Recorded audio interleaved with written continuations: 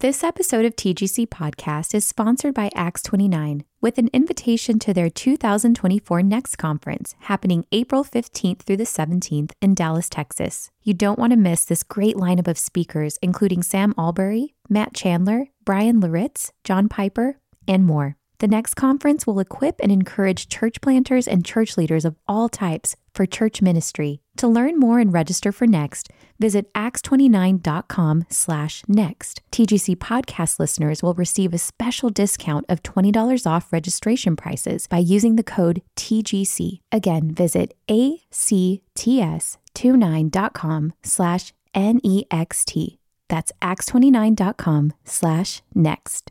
This episode of TGC Podcast is brought to you by Crossway, publisher of the ESV Scripture Journal. Each ESV Scripture Journal pairs the entirety of an individual book of the Bible with lightly lined blank pages opposite each page of Bible text, allowing readers to take extended notes or record insights and prayers directly beside corresponding passages of Scripture. These thin, portable notebooks are great for personal Bible reading and reflection, small group study, writing out extended portions of Scripture, or taking notes through a sermon series. Pick up an ESV Scripture Journal wherever Bibles are sold, or visit crossway.org/plus to find out how you can get 30% off. We invite you to check out our new release, Evangelism as Exiles, by Elliot Clark, a book about the mission and opportunity of living as a Christian as cultural Christianity fades. A church in exile doesn't have to be a church in retreat. More information at tgc.org/books. This is the Gospel Coalition podcast, where we seek to renew the contemporary church in the ancient gospel of Jesus Christ. I'm your host, Colin Hansen. Today's podcast is a talk by Micah Edmondson on hopeful strategies for having hard conversations. It was recorded at our 2019 National Conference in Indianapolis. Hopeful strategies for hard conversations. People who are really thinking about having hard conversations, that signifies to me that you already have a certain commitment, that you have not opted out of talking about difficult things with sometimes difficult people. And so praise the Lord. You are the Marines of the kingdom of God, okay?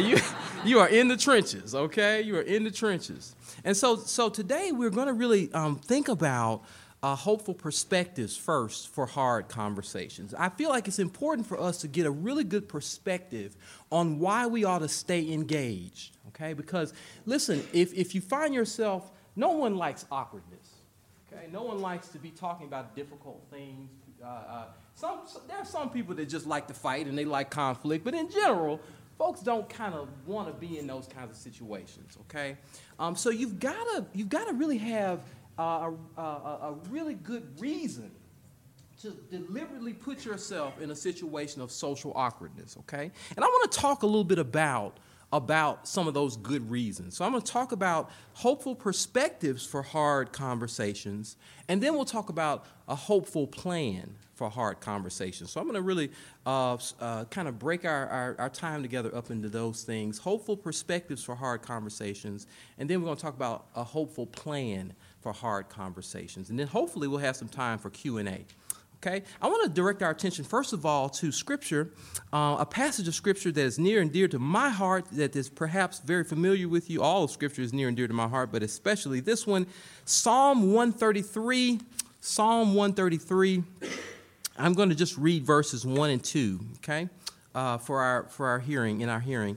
Psalm 133, a song of ascents of David. This is God's word. How good and pleasant it is when brothers live together in unity. It is like fine oil on the head, running down on the beard, running down Aaron's beard onto his robes. Okay. So this passage really picks up during a period of intense national and cultural polarization. National and cultural polarization. Remember, during the period of the Judges, okay, this was a period in which God's people were living in the land with one another, but not really living in unity. It's a long, 3 centuries long period in which there was much division amongst the Lord's people, and then following the period of Judges, there was a long war between the houses of Saul and the house of David. God's people had increasingly segmented themselves into ideological and cultural silos that reinforced their assumptions and beliefs about the world, and particularly about the other side. I believe we can relate to that today. They only listened to media that reinforced their beliefs. Right? They only had friends over to the house that voted the way they voted. Okay, they had found themselves in cultural and political and ideological silos, and because of that, suspicion and hostility grew as they increasingly viewed every national event not through a gospel lens, but through the ideological grid that had been handed down from their particular side. Okay? So the Bible is not surprised at our division. It's not surprised that we are not excited about unity, because it says here, in the King James or ESV, it says, "Behold how good and pleasant it is when brothers live together in unity." Okay, behold. That Hebrew word behold is the word hine. Repeat after me. Hine. Okay, all right, good. Hine means simply behold or check this out. Check this out. Look at this. It's saying, usually in scriptures, when you see the word hine, it means that there's something happening that is a shock to you. Okay? Something happening that runs against your preconceived notions. Something that's happening that's sort of cutting against what you would expect. And notice that the Bible is saying, hine, surprise. It's actually good when people dwell together. It's actually good when folks are living together and doing life together. And we can relate to that today, because if we think about the ideological and political and moral divide in our country, it's really a shock to people that it's actually good to be together. And if you don't believe me, I want you to think about where you are on the socio-political and moral landscape. I want you to think about how do you think about yourself? And you don't have to say it out loud, but how do you think about yourself? How do you categorize yourself? Do you think about yourself as a social and political conservative? And if you do, I want you to think about whether or not you think it's a good thing to live with folk that are social and political progressives. And if you're a social political progressive, I want you to think about whether you think it's actually good to do life with folks that are social political conservatives. And I want you to think about the people that are just the polar opposite of you. And I want you to think about how you would feel if your son or daughter brought a person like that home to date. Have mercy. and heaven forbid, let's say they were talking about getting married. My son or daughter marrying one of those people? Heaven forbid. Heaven forbid. And that shows us that in our sinfulness, in our polarization, we are not all that excited about unity. And so the Bible has to tell us that this is something that we should be excited about. Listen up, you may not think this is a great thing, but this is a wonderful gift that the Lord has given his people. Behold, how good and precious it is, how good it is for brothers to dwell in unity. And the Bible first lifts up, I want to talk about two things here about this perspective on hard conversations. I want to talk about the significance of our unity and the significance of difficult conversations that cross the socio-political and racial divide. The Bible uses two analogies to talk about how good and pleasant unity is. I want to just talk about the first of those analogies. This is what it says. It says how good and pleasant it is when brothers live or dwell together in harmony or in unity. First it says, it is like fine oil on the head, running down on the beard, running down on Aaron's beard onto his robes. We remember that Aaron was chosen to serve as high priest before the Lord. Y'all remember that. And to signify and confirm God's choice, Aaron was anointed with a special holy oil. This holy oil was made of myrrh and cinnamon and sweet calamus and cassia besides olive oil. And it was a special mixture, a very special mixture that the Israelites could not use for any other purposes. Okay? This was a special cologne that could not go anywhere else but on Aaron's head and on all of the articles that were used in holy worship. And so Israel couldn't reproduce this fragrance or use it on any mundane thing because this was, listen to this, the fragrance of holiness. The fragrance of holiness. It was meant to remind them of the Lord, and it was a sweet savor before the Lord themselves. And so whenever they smelt this aroma, it would remind them of God's presence. It smelled like, I'm a child of the 90s, so I want to say it smells like Teen Spirit, but it didn't. It smelled like holiness, okay? It smelled like the Holy Spirit, okay? And listen, so but I want you to notice this very specially chosen analogy. By likening union to the oil that runs down Aaron's robes, Scripture is telling us that the unity of God's people smells like holiness. The unity of God's people smells like holiness. It carries the distinct aroma of God's presence. You will know that God is present and active in powerful ways when you see God's divided people come together. Come together across racial lines, political lines, social lines, all these things. When we come together, it smells like God's presence. And there's something distinct about God that is being communicated only as we are unified with one another. One of the most fundamental realities that God reveals to us about himself is that God is unified with himself. Remember Deuteronomy 6:4, "Hear, O Israel, the Lord our God, the Lord is one." And so when we are unified, when we are one, we communicate something fundamental about the character and nature of God. Remember, God himself is triune, an eternal unity of three persons, Father, Son, and Holy Spirit. Okay? And so when we refuse to be unified, we are actually rejecting something about the character and nature of God himself.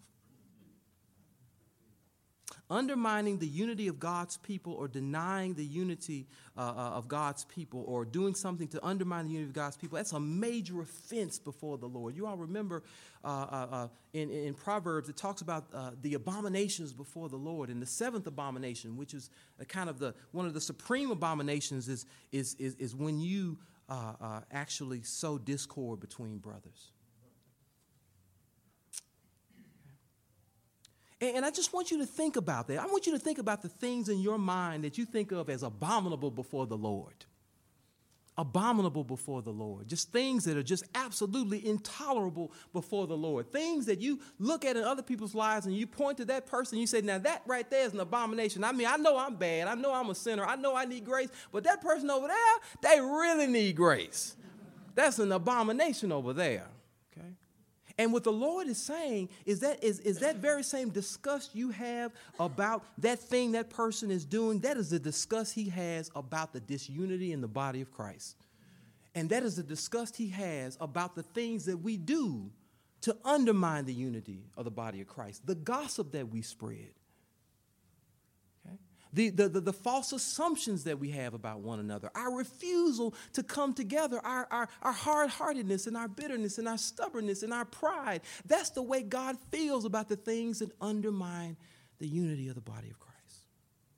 And so one reason why we ought to run after unity and pursue it no matter the cost, even if it costs our reputation, even if it costs our pride, is because we want our lives to have the sweet aroma of holiness. And so we have to seek and pursue unity with our brothers and sisters in Christ, especially our brothers and sisters that we would not otherwise be naturally unified with. Right?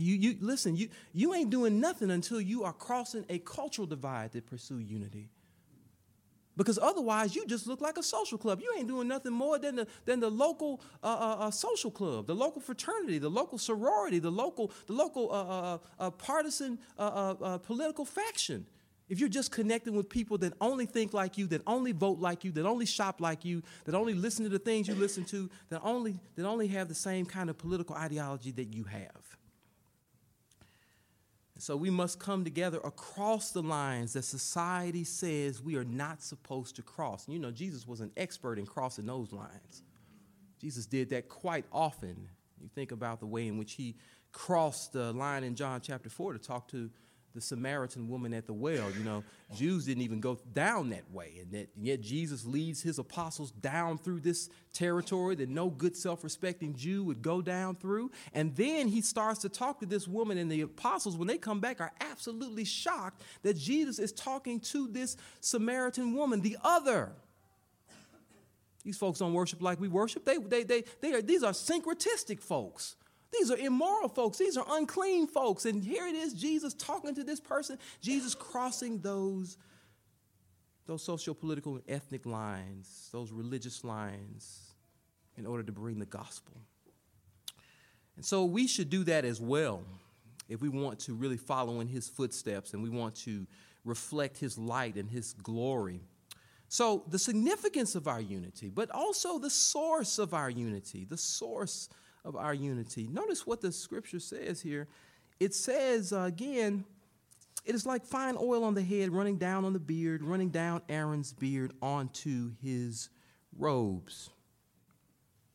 So not only did the oil running down the high priest's robes, his beard and his robes, remind the Lord's people of holiness, it also reminded them of hope. Of hope. When the high priest was installed, when the people saw that oil go on Aaron's head, and when they saw that oil flow down his head, they knew that a high priest, a means of grace, was installed on their behalf. They knew that someone was praying for them. They knew that someone was making sacrifices for them. And so despite all their weaknesses, they knew that God had installed someone to ensure that the blessing of God would remain on God's people, that the grace of God would continue working amongst God's people. And so despite their divisions and despite their weaknesses, as long as the high priest was praying and as long as the high priest was making sacrifices, then they knew there was hope for the community. And as high priest, of course, Jesus Christ prayed for that very thing. He prayed for our unity. John 17, he says, I do not ask for these only, but also for those who will believe in me through their word, that they may all be one, just as you, Father, are in me and I in you, that they may be in us, so that the world may believe that you have sent me. Jesus prayed for the witness that would be displayed through our unity. He prayed for our unity. And as high priest, he shed his own blood to become our peace, tearing down the dividing wall of hostility that stood between an otherwise divided people. And when he was resurrected and ascended into glory, the disciples saw him. And in Luke chapter 24, this is the very last thing they saw of their resurrected Lord. Luke 24 says, and he led them out as far as Bethany. And lifting up his hands, it said he blessed them. And while he blessed them, he parted from them, and he was carried up into heaven. And I want you all to think about that now. That the very last image they saw of the resurrected Lord was as his hands outstretched over their lives in high priestly blessing. The nail-pierced hands outstretched over their lives. Okay? And I want us to think about that today. As long as the high priest is alive, as long as the resurrected Christ is alive, and as long as his nail-pierced hands are outstretched over our lives and over the church, we cannot give up hope on our unity. As long as Jesus is praying for our unity, then we can never give up hope on our unity. Because although we might not be able to get a prayer through, I know Jesus can get a prayer through. I have it on good authority that Jesus has favor with the man at the top. In fact, Jesus himself is the man at the top. And so as we enter into cross-cultural conversations across divides that the world says that we should not cross, okay, we must remain hopeful, because that same great high priest who prayed so earnestly in John 17 is still interceding for us as we go. And that anointing that is upon him, that the Holy Spirit, remember the anointing came upon him when at his baptism. And when he ascended to the right hand of the Father, he turned around and he poured out that anointing upon us. That anointing flowed down from the head of the high priest, down into his body. Okay? And it empowers us today. It empowers us to have convictions and courage that we otherwise would not have, to cross lines that we otherwise would not have. How many of you all have heard the name Juliet Hampton Morgan? If you've heard of Juliet Hampton Morgan, raise your hand. Okay, so no. Oh, goody, I get to introduce you to somebody. Good, good. You all should know this name, Juliet Hampton Morgan.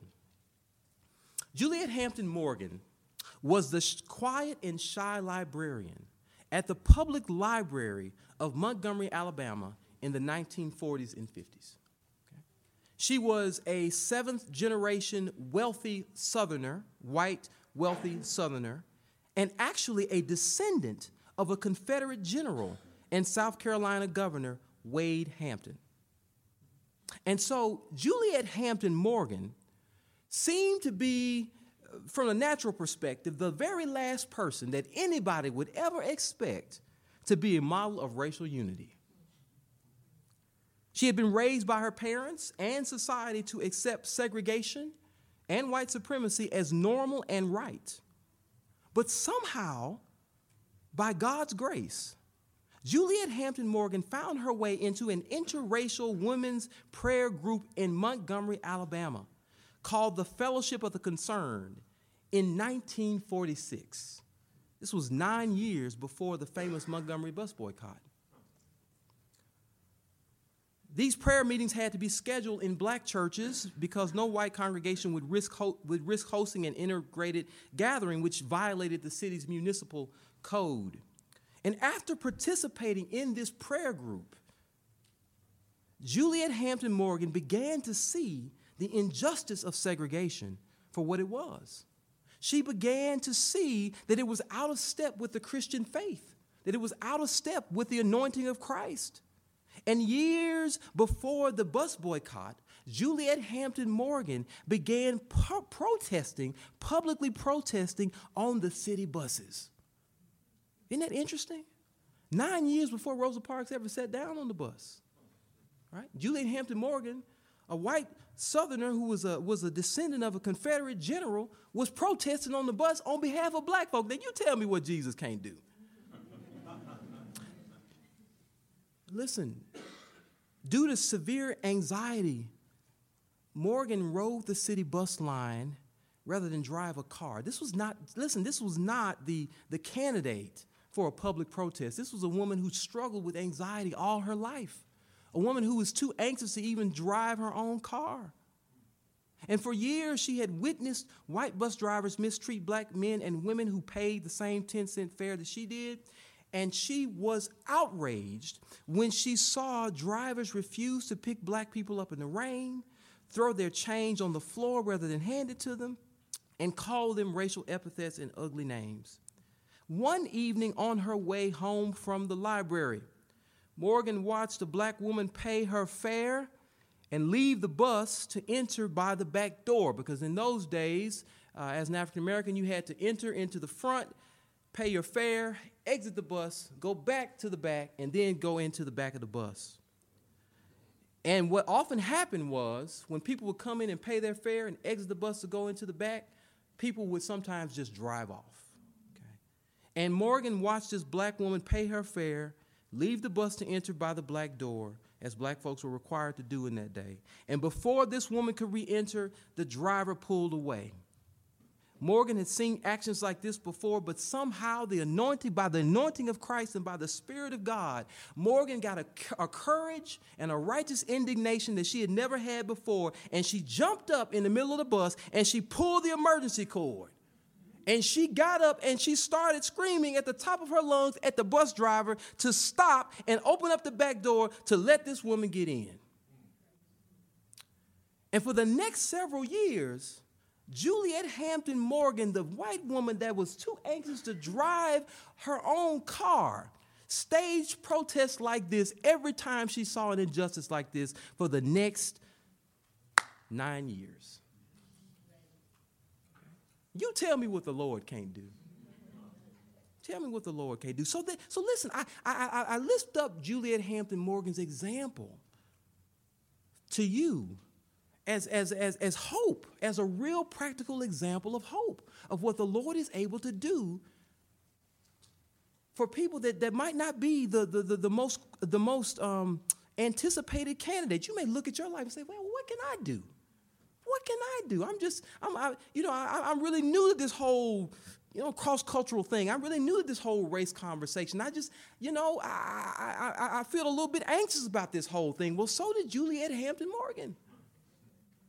But God gave her some courage that pushed beyond her own social standing, beyond her own social fit. And God gave her courage that she otherwise would not have had. And listen, beloved, God will give you that kind of love. God will give you that kind of courage. God will give you that kind of fortitude to stand up for righteousness' sake. So that helps us to get a good kind of hopeful perspective on hard conversations. Now I want to talk about brass tacks. I really want to get into the nitty-gritty of what this looks like on the ground. A hopeful plan for hard conversations, okay? Here's point number one under this. This is what we ought to do. When we go into these difficult conversations with folks that might not think like us, might not have the same kind of social political ideology, might be be on a different place in the racial divide. This is what we ought to do.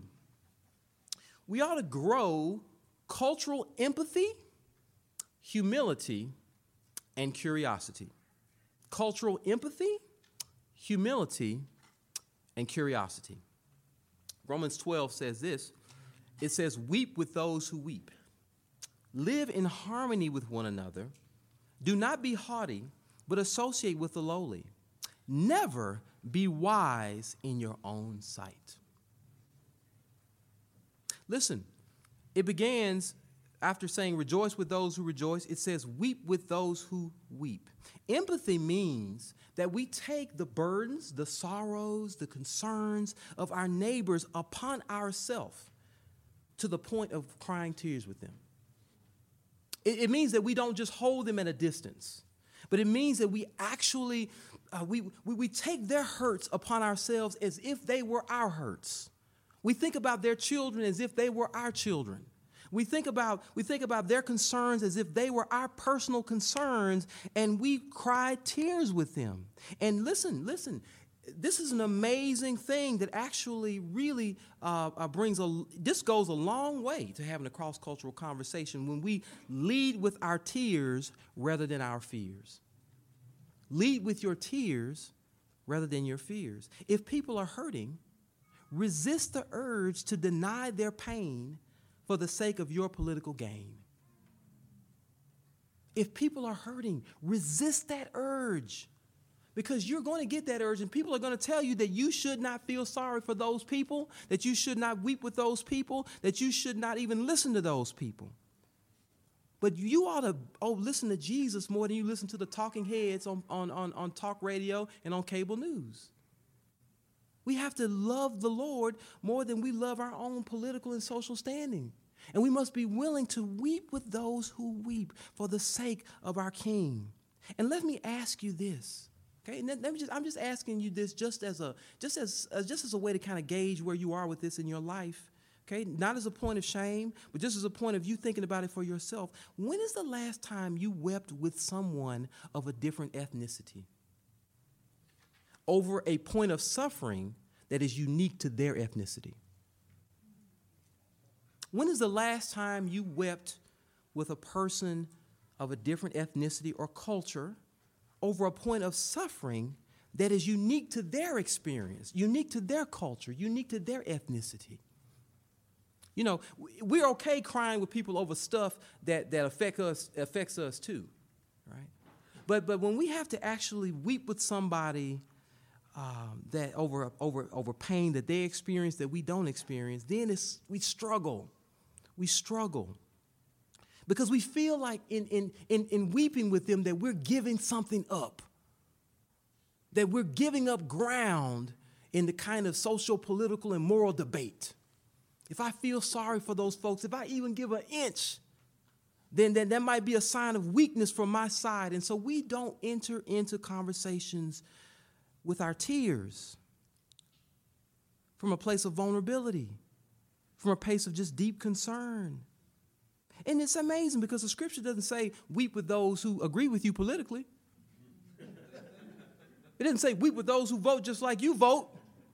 Weep with those who watch the same television shows, watch the same news shows that you watch. No. It just says weep with those who weep. If they are weeping, then we have a calling from the Lord to empathize with them.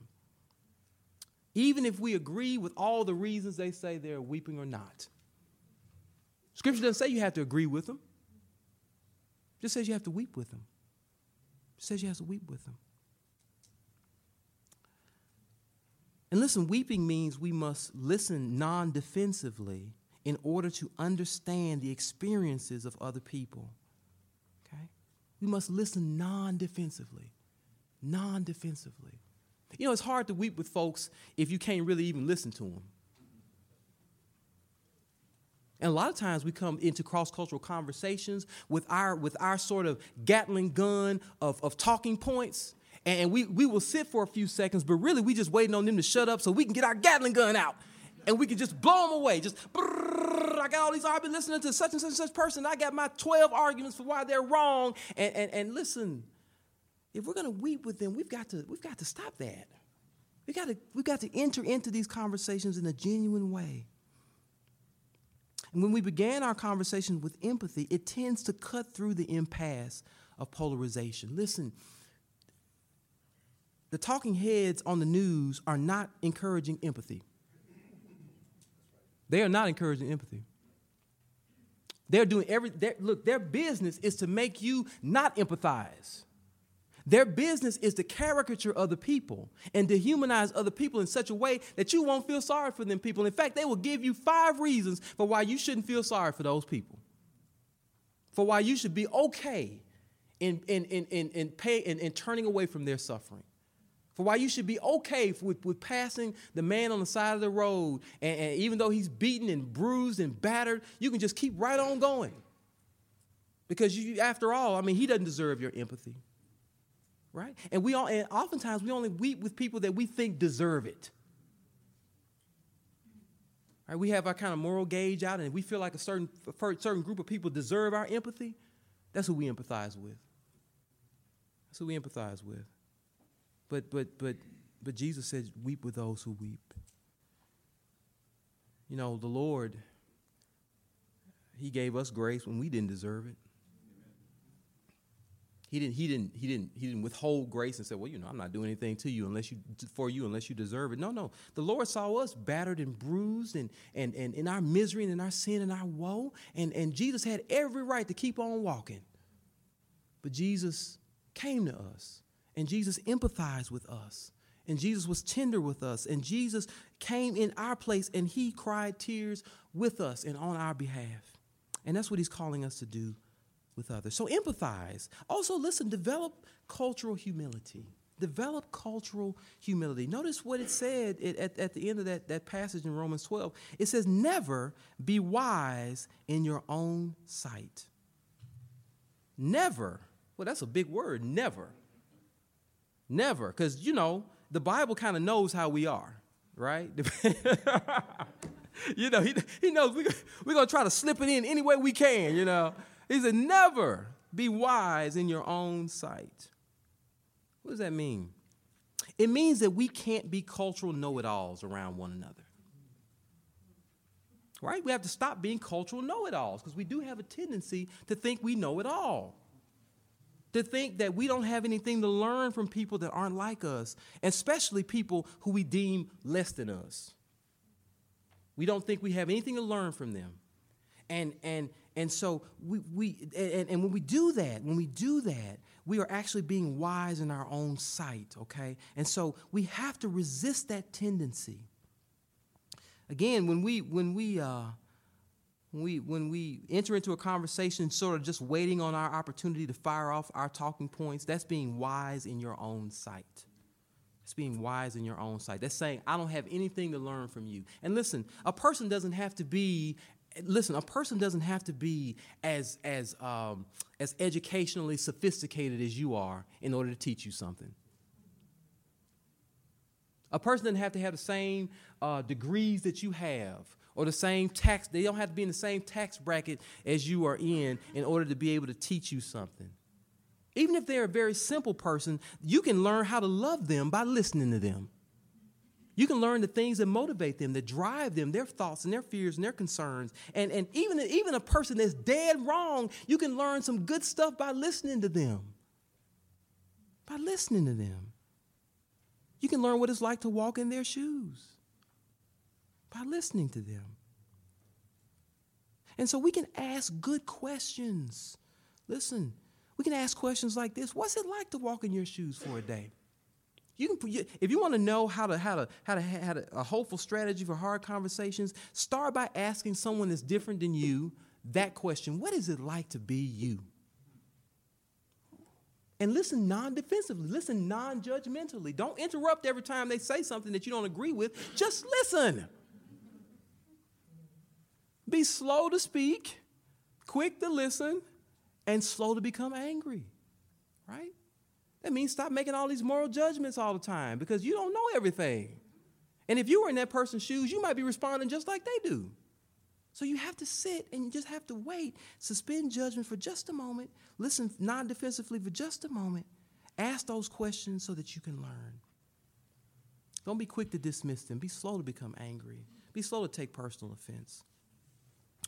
Realize that people in different places in our world have things that they can teach us. Okay, they have a perspective that we need to get from them. Okay, you all ever heard of who here has heard of the artist Lauryn Hill? Raise your hand if you heard of Lauryn Hill. Okay, most. If you have not heard of Lauryn Hill, you need to go listen to some Lauryn Hill today. Okay, you need to get her on whatever you use to listen to stream music. You need to go on there today and listen to Lauryn Hill. Okay, Lauryn Hill. Lauryn Hill's a celebrity, a hip hop, R&B, amazing artist who tells a story of going to Disney World. Okay.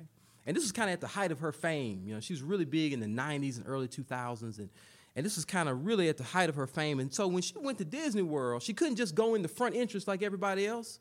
They kind of had to take her through the back entrance to Disney World. Okay. And she talks about going through the servants' entrance, not the servants' entrance, but the workers' entrance. The folks, the entrance where everybody else, the regular folk come in at, and the folks that work at Disney World. And she talks about how dirty it was behind the scenes. She talks about how she saw people sick. She saw people overworked. She saw people throwing up. She saw it smell bad, and folks were just sweating and hot and tired. Those precious people that walk around in those big old Mickey costumes and 98-degree weather, and they got to hop around like they just so happy to be in this 150-degree costume in this weather. And then when they go in the back, they just collapse. And Lauryn Hill saw all of that. She saw the human cost of this Disney World facade. And when she went out into Disney World, she couldn't look at it the same way, because she had seen the dark underbelly of this facade. And there are people, and listen, beloved, there are people in society that can tell you about the dark underbelly. People who entered into this situation in America a whole lot different than maybe you have. And don't be quick to dismiss them, because they might be able to see some stuff that you can't see. You're like, oh man, things are great here. What do you mean this is bad? Wait a minute, but you haven't seen behind the scenes. You hadn't seen the human cost of what it takes to make this look like what it looks. Because this thing came on the back of my ancestors, and this thing came on the back of my mama, and this thing came on my back. And I'm on the bottom of the system, and I can see it in a different way. And so we need to suspend judgment for just a moment so that we can hear from them. So that we can hear from them. Some of y'all may think I'm just making this up. Some of y'all oh, man, I just knew he was going to get into some of that social psychology stuff, man. I was just waiting for that to come in. The Bible actually talks about this. The Bible talks about this. You check out Proverbs chapter 1.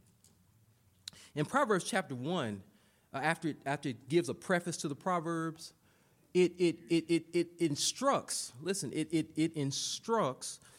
So Proverbs was a compilation of wisdom literature compiled by Solomon and his administration to help train future leaders in Israel.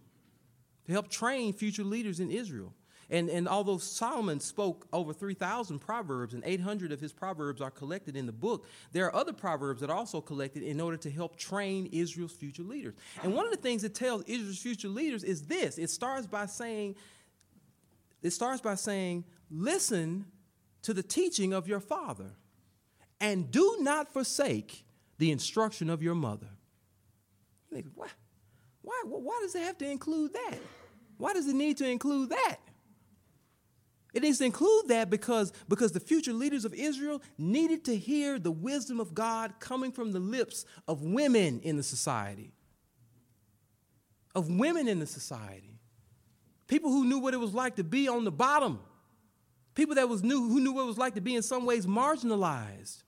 People who knew what it was like to be in a different social state than they were in. Okay, And if in case you just think that's kind of an enigma or a strange thing, you think about how Proverbs ends. It starts this way, and then it ends with Proverbs 31. And you think about, well, hey, okay, that's just about how to find a godly wife. Well, no. Before it gets into how to find a godly wife, King Lemuel's mama is telling him how to rule the kingdom. Telling him how to rule the kingdom. And it's like, wait a minute, what is this sister doing telling this man how to rule the kingdom? And there's some interesting advice that she gives him in Proverbs 31. Interesting, really fascinating advice that she gives him in Proverbs 31. The words of King Lemuel, a pronouncement that his mother taught him. What should I say, my son? What son of my womb? What son of my vows? He says, don't spend your energy on women, on your efforts on those who would destroy a king. It is not for kings, Lemuel. It is not for kings to drink wine or for rulers to desire beer. Otherwise, he will drink and forget what is decreed. He's saying, look, son, don't sit around and get drunk. Don't sit around and drink a bunch of beer. Don't just waste your life doing that. Because if you do that, well, look what she says. She says, and pervert justice for all the oppressed. Give beer to the one who is dying, and wine to the one whose life is bitter. She's saying, have empathy for people. Make life easier for the people on the bottom. Let him drink so that he can forget his poverty and remember his trouble no more. And then she says this, speak up for those who have no voice, for the justice of all who are dispossessed. Speak up. Judge righteously and defend the cause of the oppressed and needy. This is the wisdom that he got from his mama. Okay, and so listen, it was really important. It's always important that we listen to people who are in different places on the social totem pole. Okay, we can't be cultural know-it-alls. Okay, we can't be cultural know-it-alls. We need to have the humility to listen to people. Okay. Listen to what James 3:17 says. But the wisdom from above is first pure, then peaceable, gentle, listen to this, open to reason, full of mercy. And I want you to think about the national discourse around hot topics. Does it sound peaceable, gentle? Are people open to reason? when they talk about these things? Do they ever say, well, that was a good point you just made? I mean, you think about what goes on Twitter. Oh, Lord have mercy. You think about what goes on Twitter, and when is the last time that anybody ever changed their mind about anything on Twitter? I mean, these people make these long arguments. You're supposed to have 160 characters, but you can string them together and have 10,000 characters, right? And you put all these arguments together, but nobody ever seems to change their mind. Nobody ever seems to be really genuinely open to reason. They're just looking for arguments to further entrench them in the position that they already have. And so the scripture is calling us to be genuinely open to reason and genuinely full of mercy.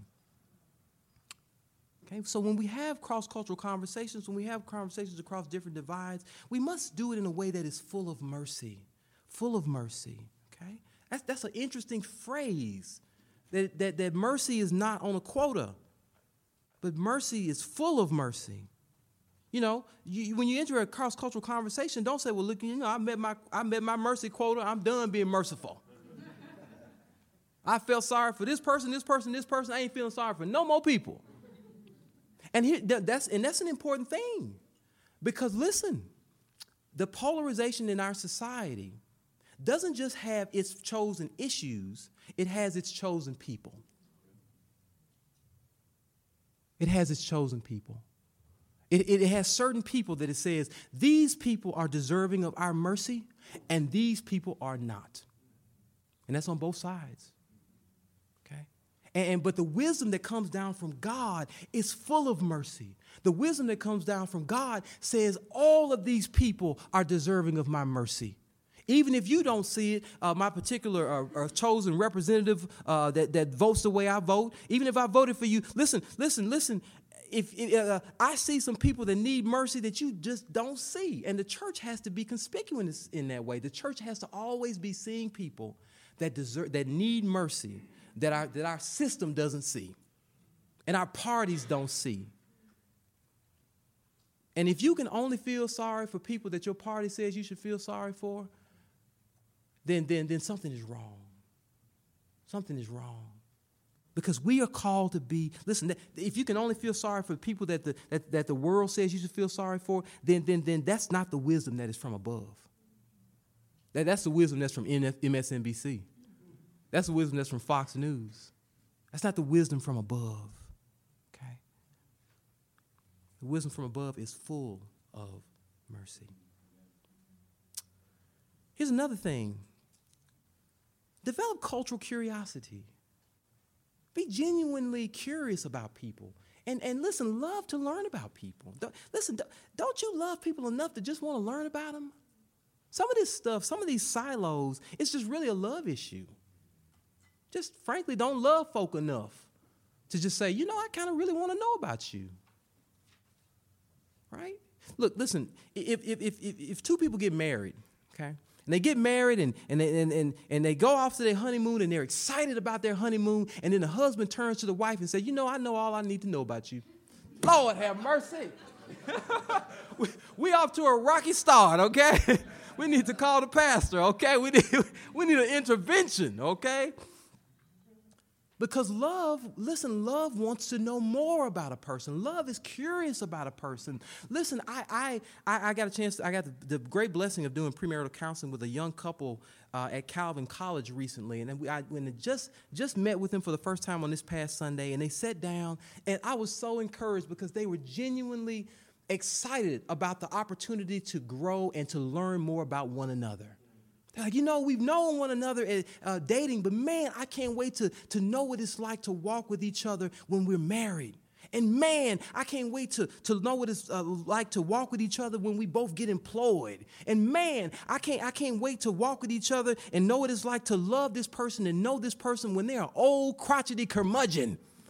And in fact, that's what the woman said. She said, I can't wait to know him as an old crotchety curmudgeon. I said, boy, you must really love this man, Must really love this man. So we have to have a genuine cultural curiosity. Right? Love should make us curious about our neighbors. Love should make us afraid to know our neighbors. right? Listen, love should make you think about. Look, Jesus is talking to a Samaritan woman who has a whole different worship practice, syncretistic.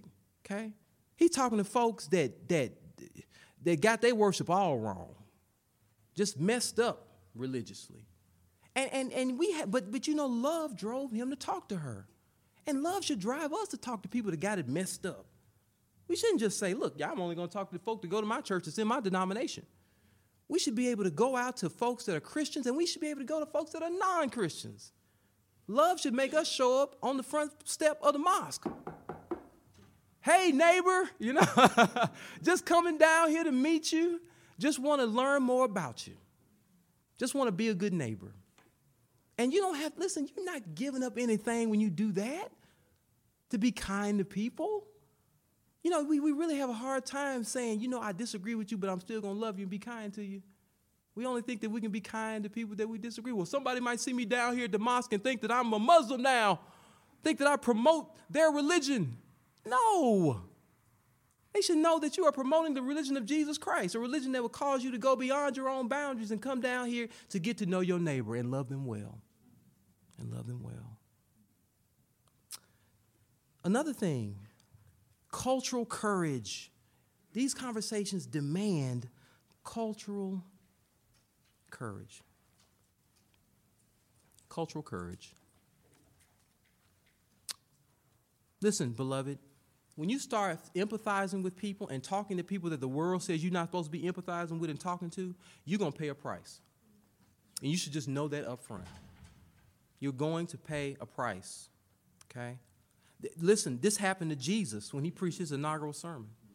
He came in and he opened up the Isaiah scroll. The Spirit of the Lord is upon me because he's anointed me to preach good news to the poor. And all those folks, all the folks in his hometown were so excited and because to them, he was just talking about them.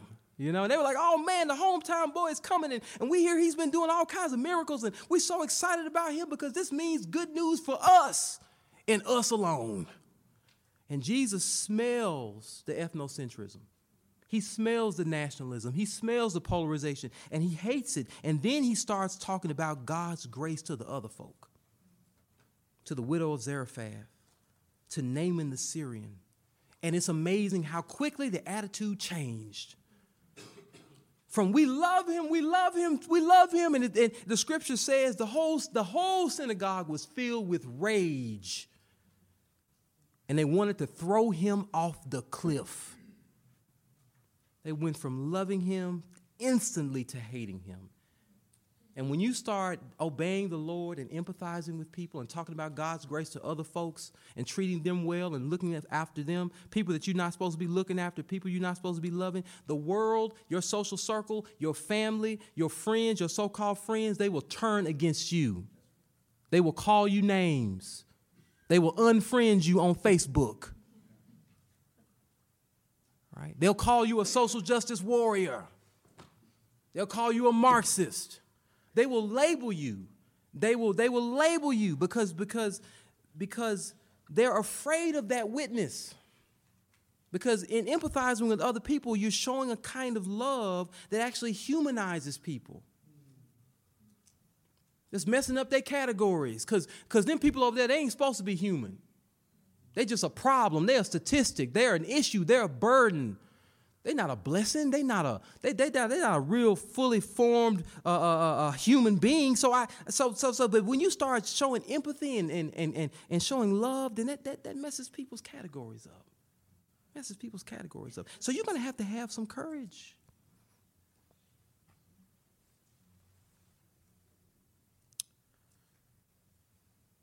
Remember Juliet Hampton Morgan? 1952, Juliet, after doing these bus boycotts for a number of years, wrote a letter to the Montgomery Advertiser warning white residents of Montgomery that the African-American population were tired of remaining silent about Montgomery's segregation statutes and that things had to change. Some of y'all are worried now. Some of y'all are like, uh-oh. She done spoke out. What's going to happen to this sister? Soon after the letter was published, Morgan began to receive hate mail, obscene phone calls. Her few remaining friends abandoned her, and even her own mother lamented at the damage she was supposedly doing to the family name. The public abuse went on for months. The mayor of Montgomery demanded that the library fire Morgan. And when the funding for the city library was reduced in the amount of Morgan's salary, it became clear that the end of her position was near. On July 15, 1957, she returned home to find a cross burning on her front lawn and all her windows smashed. She resigned her position at the library the next day, and on July 16, 1957, Juliet Hampton Morgan's mother found her daughter dead. Next to her lay an empty bottle of sleeping pills. She had written a suicide letter that said, I'm not going to cause any more trouble to anybody. It's a high cost to standing for righteousness. It's a high cost. Martin Luther King Jr. would refer to Juliet Hampton Morgan as the only casualty of the Montgomery bus boycott. A hero of the Montgomery bus boycott. So we must be willing to pay a cost. Here's my final point. Grow cultural agility. Okay. You must not only have cultural courage, you've got to grow cultural agility. Grow cultural agility. This means you've got to grow your intercultural muscle. You've got to grow the muscle that allows you to be able to engage with people of different cultures, okay? And here's the interesting thing. In order to grow your muscle to be able to engage with people of their own, of different cultures, you've got to know your own culture really well. Got to know your own culture really well. I want you to think about somebody in Scripture that had a lot of intercultural agility, okay? That person, besides, of course, our Lord and Savior Jesus Christ, was the Apostle Paul. The Apostle Paul was a man that exemplified cultural agility. But you know, it's interesting because although he was the apostle to the Gentiles, he was the Hebrew of Hebrews. And he talked about that. He often talked about his Jewish street cred. He talked about his Jewish street cred in Philippians 3:5. He says, if anyone else thinks he has reason for confidence in the flesh, I have more. He's saying, look, if you think you're Jewish, I'm more Jewish than you are. Circumcised on the 8th day of the people of Israel, of the tribe of Benjamin, a Hebrew of Hebrews. Listen, you have to know your own culture well enough to distinguish between cultural preferences and gospel principles. Okay?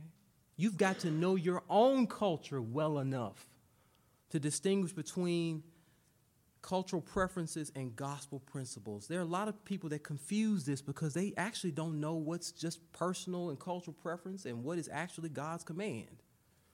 Right? And a lot of times, you know, people know the cultural orthodoxy more than they know the biblical orthodoxy. And if you don't believe me, go moving stuff around in your church. Right? I mean, just one day when nobody's looking. Just kind of push the piano 2 feet to the side and watch the letters that come in. I cannot believe it. How can we do worship with the piano on the left side rather than the right side? I'm distracted. I can't pay attention to the gospel because the piano is getting on my nerves. People know the cultural orthodoxy better than the biblical orthodoxy. They really do. And so you've got to know your culture well enough to be able to distinguish the two. And that's exactly what Paul could do. That's what he could do so well. And it's interesting, again, God chose this Hebrew of Hebrews, this Pharisee, to be the apostle to the Gentiles. Paul was more Jewish than anyone around, and yet he was called to be the apostle to the Gentiles because he knew his culture well enough to distinguish it from the gospel. He knew his culture well enough to keep it in perspective. He knew it well enough to know that all foods were clean. He knew it well enough to know that you could eat meat sacrificed to idols. And so he understood his own culture. Okay? He understood his own culture. And listen, beloved, whether you're African American, whether you're Anglo-American, you need to learn about your ethnicity. If you in here and you just like, look, I'm just white. No, you ain't just white. You got a culture. You have an ethnicity. Somebody came from somewhere. Unless you're an indigenous person, somebody had to get on the boat from somewhere and get over here. And they brought their culture with them. And you need to learn about that. You need to learn about that. You need to understand that. You need to understand how it functions. Learn your culture. Listen, in an appreciative way. Learn to appreciate it. Because when you can appreciate your own culture, it gives you an understanding of why other people appreciate their culture. And it'll make you genuinely curious about theirs. And so learn your culture, okay, and learn other people's culture. Engage and study other cultures appreciatively, using them for gospel purposes. You know, the Apostle Paul, not only did he know his culture well, he learned and studied other people's cultures. Now I'm about to finish here. I know y'all got to get ready to go. Not only did he know his culture well, he studied and learned other people's cultures, okay? And he actually used them not just as negative examples. He used them as positive examples, right? He oftentimes quoted philosophers and poets from other cultures. Acts 17:28. Remember this passage, this great speech at the Areopagus? For in him we live and move and exist, even as some of your own poets have said. For we also are his children. Right? This comes from Epimenides. Okay, and so this is actually Paul's example of actually engaging a different culture and using it for gospel purposes, okay? And so he does this throughout Scripture, okay? And here's my last thing I want to share with you all. Engage in cross-cultural immersion. Engage in cross-cultural immersion. If you want to know how to have good cross-cultural conversations, you can't be scared to engage in other people's lives and in the stuff that they're engaged in. Okay? Listen, I want you to think about Peter, for instance, okay? Peter in Acts chapter 10. Remember, the Lord Jesus Christ told Peter to go into all the world and preach the gospel to every creature. The Lord Jesus Christ, when he gave this great commission, he told him to baptize all the nations in the name of the Father and the Son and the Holy Spirit. Okay, but lo and behold, by the time we get to Acts chapter 10, Peter still has not talked to nobody but just Jews. 9 chapters, 10 chapters, and this brother, I know Jesus said that, but he didn't really mean that. You know, he didn't really mean that. He just meant different kind of Jews. You know, he didn't mean those people. You know, he didn't mean those people. That's all different kind of Jews, but not those people. Right? Not those people. Okay. But, you know, one day he's sitting on top of a roof and he's hungry, and the Lord gives him this vision in Acts chapter 10. And in this vision, this great sheep gets let down. It's got all kinds of animals on it, okay? And the Lord, the risen, resurrected Lord, speaks to Peter from glory. And he tells Peter, rise, Peter, kill and eat. And that's a really interesting thing. Okay? God could have just repeated himself, said, look, boy, I done told you to go into all the world and preach the gospel to every creature. You need to just go do it. You just need to do this. I done told you to do it. Just go do it. That's the way the Lord could have done it. But that's not what he did. Instead, God gives Peter a cross-cultural immersion experience. He said, look, I'm going to let down this sheet, and you're now going to eat like a Gentile. You're going to eat the stuff that and I just want you to think, you know, to the Jewish cultural sensibilities, this would have been hard to do. Because their entire identity was staked on not eating that stuff and not being like those people. And the Lord says, I want you to go through the experience. Listen, rise up, kill, and eat means that Peter had to go through the experience of touching unclean animals, killing unclean animals, preparing unclean animals, and eating unclean animals. And Peter does not want to do it. And so he said, no, Lord, I've never eaten anything unclean. Come on now, this is the resurrected Lord. He didn't stutter, right? He spoke to Peter. He told him, and Peter just, he didn't want to do this. He didn't want to do this. But listen, God wasn't just preparing Peter to preach to the Gentiles. God was preparing Peter to live among the Gentiles, to accept them as equals. And if you're going to accept people as equals, you can't treat their culture as if it's unclean. You say, man, that's some stuff that them people over there do. There's some kind of music that they listen to, kind of clothes that they wear, some stuff that they eat that it's just unclean. We don't do that. We don't eat that kind of stuff where I'm from. We don't dress that way. We don't listen to that kind of music. And the Lord is saying, go on over there and do that. You need to know what it's like to be among these people. So that you can truly accept them as an equal. And this is a lesson that Peter had to get time and time again, because you move over into the book of Galatians and find Peter in Antioch, he's still messing up. He was with the Gentiles. He said, man, that bacon is good. I've been eating ham sandwiches and bacon for a long time, and boy, that stuff tastes better than I thought it would. And now he's eating with the Gentiles, and then suddenly the Judaizers show up. Suddenly the Jewish home folks show up, and Peter forgets all of the cross-cultural immersion that he had gotten, all these lessons that he had gotten, and he found himself socially ashamed of the gospel.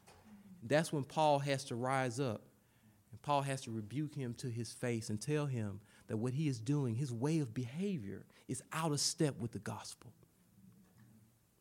Not what Peter said, but what Peter did.